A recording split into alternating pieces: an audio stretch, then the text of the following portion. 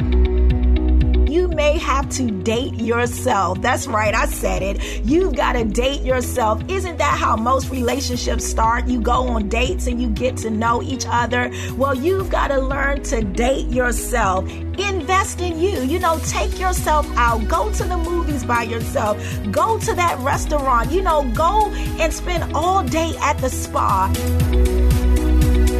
Hello there, and welcome to God Wants Me Whole, the Gathering of Hearts podcast, right here on the Hope Line Media podcast channel. I am Regina Banks, your GPS to wholeness, aka the Heart Gatherer. And on this episode, we will be talking about learn to love you. I'm going to say that again. Learn to love you. Sometimes we're so busy. We're always doing things for everyone else, and we tend to forget about ourselves. We're so busy making sure mom has this, dad has this, the kids have that, my boss has what he or she needs, but we don't make sure that we have what we need. And so this episode, we're going to talk about learn to love you. And I'm just going to share some nuggets on some things, just give you some things to think about and some things that you can apply to your life in learning to love you. Proverbs 19:8, and I'm reading it out of the Revised Standard Version. It says this: he who gets wisdom loves himself. He who keeps understanding will prosper. I'm going to read that again. He who gets wisdom loves himself. He who keeps understanding will prosper. The Free Bible Version says it like this: if you become wise, you have good self-esteem. If you learn good sense, you'll be successful. And so here we see that when we begin to love ourselves, we become successful and we prosper. So let's get rolling with the tips. Tips on loving you. Number 1, know yourself. It's impossible to love yourself when you don't know yourself. You work, you're parenting. Some of us are grandparenting, taking care of parents, a spouse, and sometimes you just lose yourself in all of the responsibilities that you have. You're a mom, you're a dad, you're a spouse, you're a coworker, you're a sister, you're a friend, and you end up losing who you really are in the process of this. And so I'm asking you, outside of all of that, outside of all of the many hats that you wear, who are you? What matters most to you? What are you passionate about? What's your happiest memory? What can you think about and automatically smile? What's your proudest accomplishment and why? What are your strengths? What gives you strength? What do you value?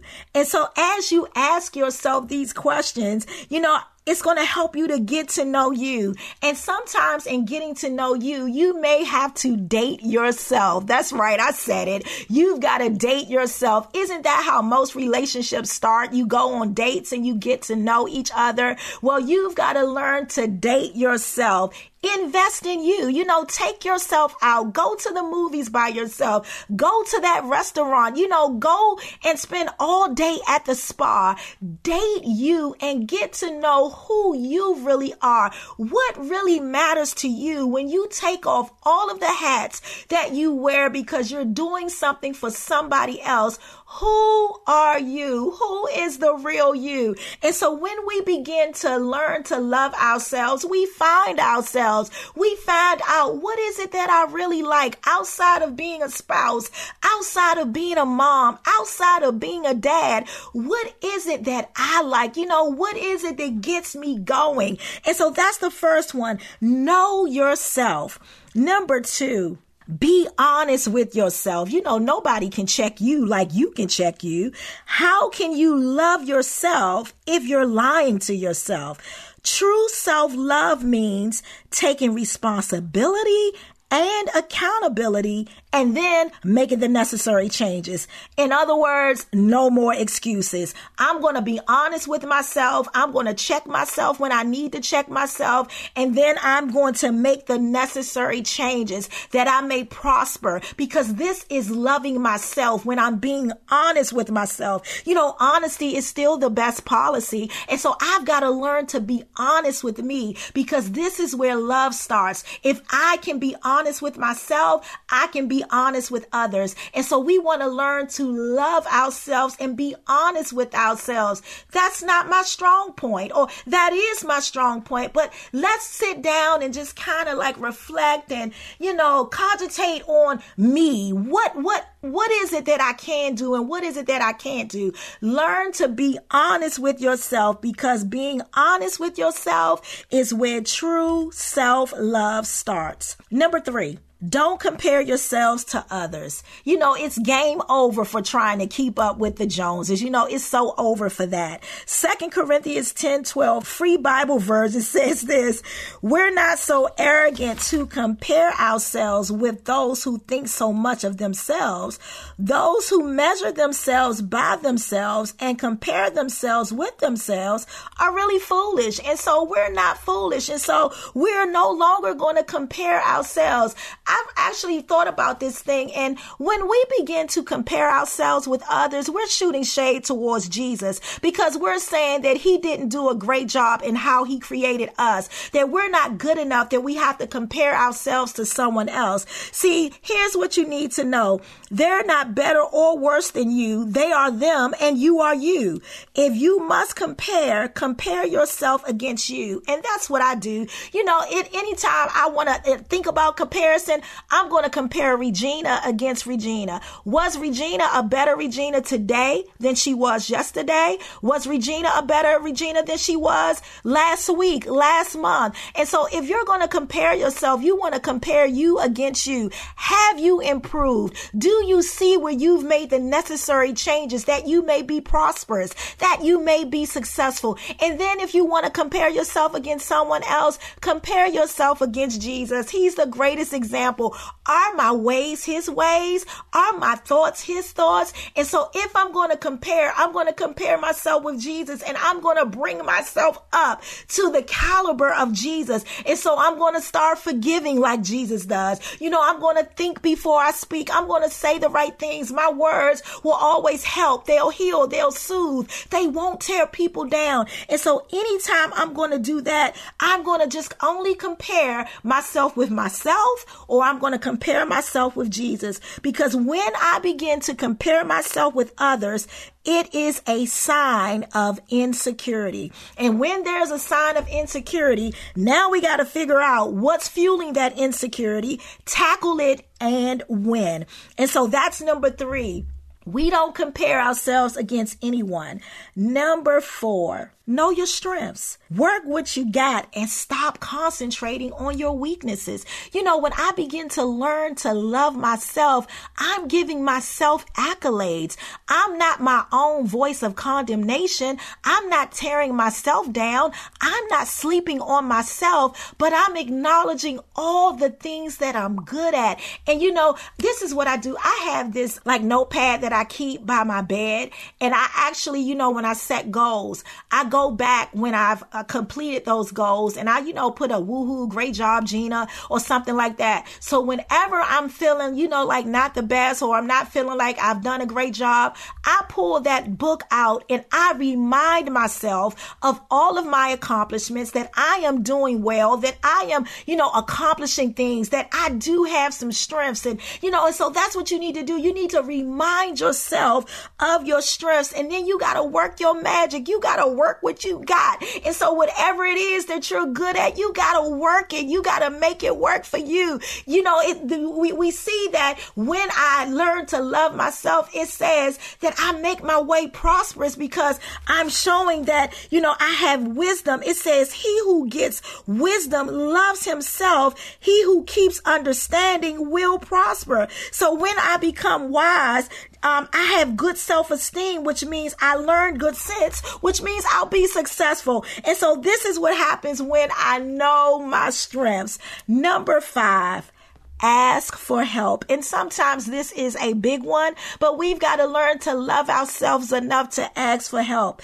It's okay to not be okay. And I know some of us grew up thinking that, when you can't do something that you're supposed to keep it to yourself. Don't let anybody know that you're sweating. But that was really bad advice that we were given.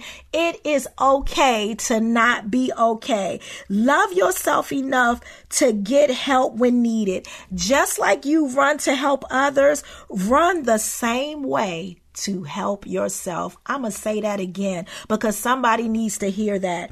Just like you run to help others, run the same way to help yourself. Tip number 6 on learning to love you. Learn how to say no. You've got to set boundaries and be able to say no. When you say no, you've got to be straightforward and not cryptic. When you say no, no apology is needed.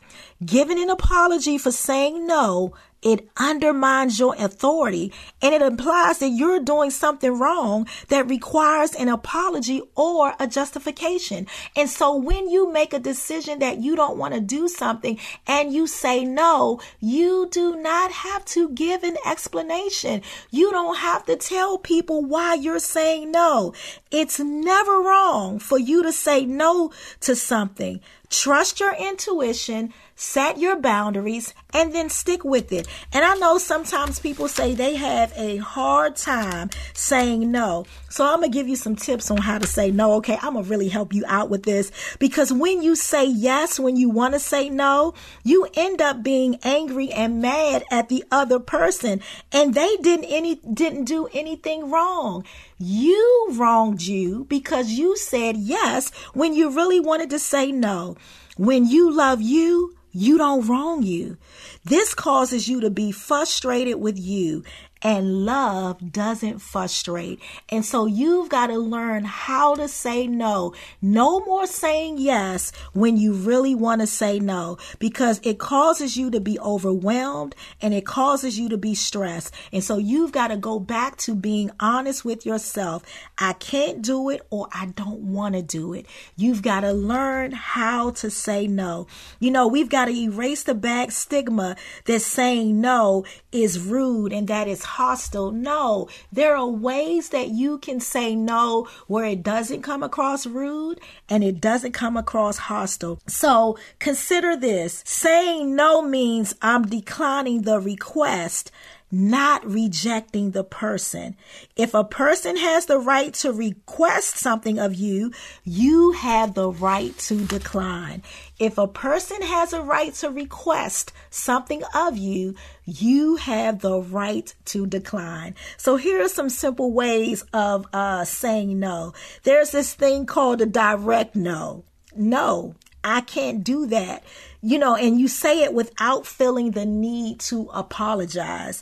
Number 2 is like a reflecting no. It acknowledges the content and the sentiments of the request. So it would be something like this. I understand that you want me there, but I just can't attend. You notice you're still not giving a reason. You're not giving an apology for saying no. You're letting them know that I understand your feelings. I understand that you want me there, but I just can't do it. And then there's that no, which they called like a reasoned no. It's brief but honest. You give a brief but honest reason for your answer. So you may say something like this.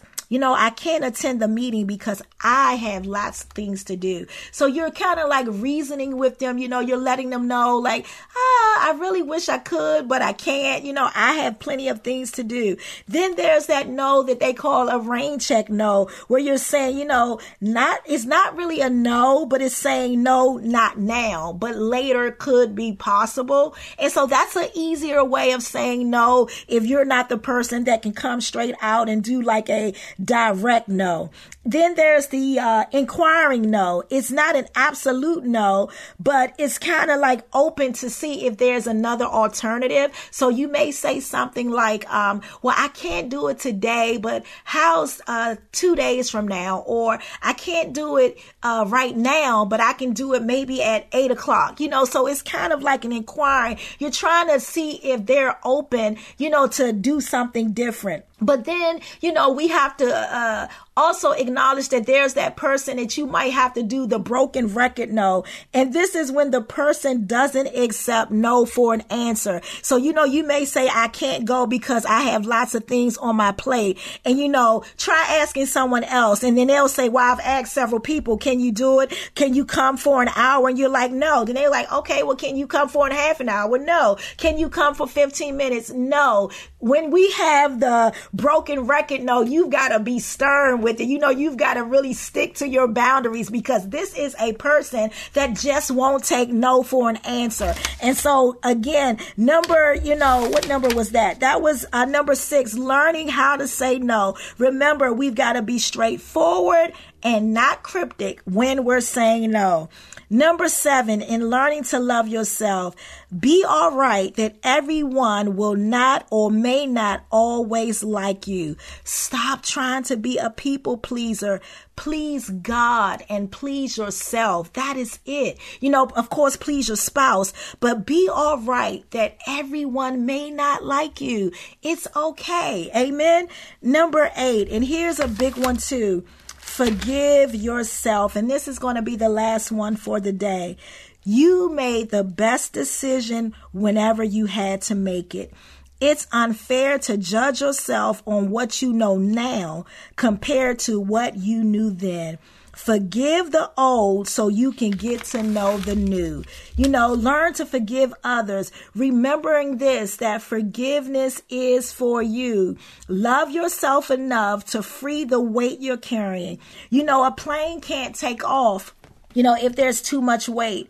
And sometimes, they'll put your luggage on another plane so that the plane can take off. And so if you could learn to do forgiveness, because what forgiveness is, it's like you're carrying around all of this luggage. You're wearing yourself down and you're not able to enjoy life that God has given you. And so one of the ways in learning to love yourself is forgive yourself if you need to, and forgive others, that weight may be lifted. Could it be the weight of unforgiveness is stopping your plane from taking off? Maybe there's some things that you want to do and you can't do them because you're stuck in a state of forgiveness. If today is the day that your opportunity came, would you be able to receive from God, or would it be you wouldn't be able to receive from God because you're holding on to too much other baggage? If you have a whole lot of things in your hand, it's impossible to receive something. You're going to have to drop it in order to receive whatever it is that God is trying to get to you. So while we can't change the heart of others, we can change our own hearts. And so we've got to learn how to forgive others, and we've got to simply forgive ourselves. And so I want you to know, Heartbeat Nation, that you can do it. You can love yourself. You can do these things. These little nuggets that I've just given, they're really simple to apply to your life. And so I want you to begin to love you. Take yourself out on that date, get to know you and just have a great time with you. Hey, listen, that's the episode for today. Learn to love you.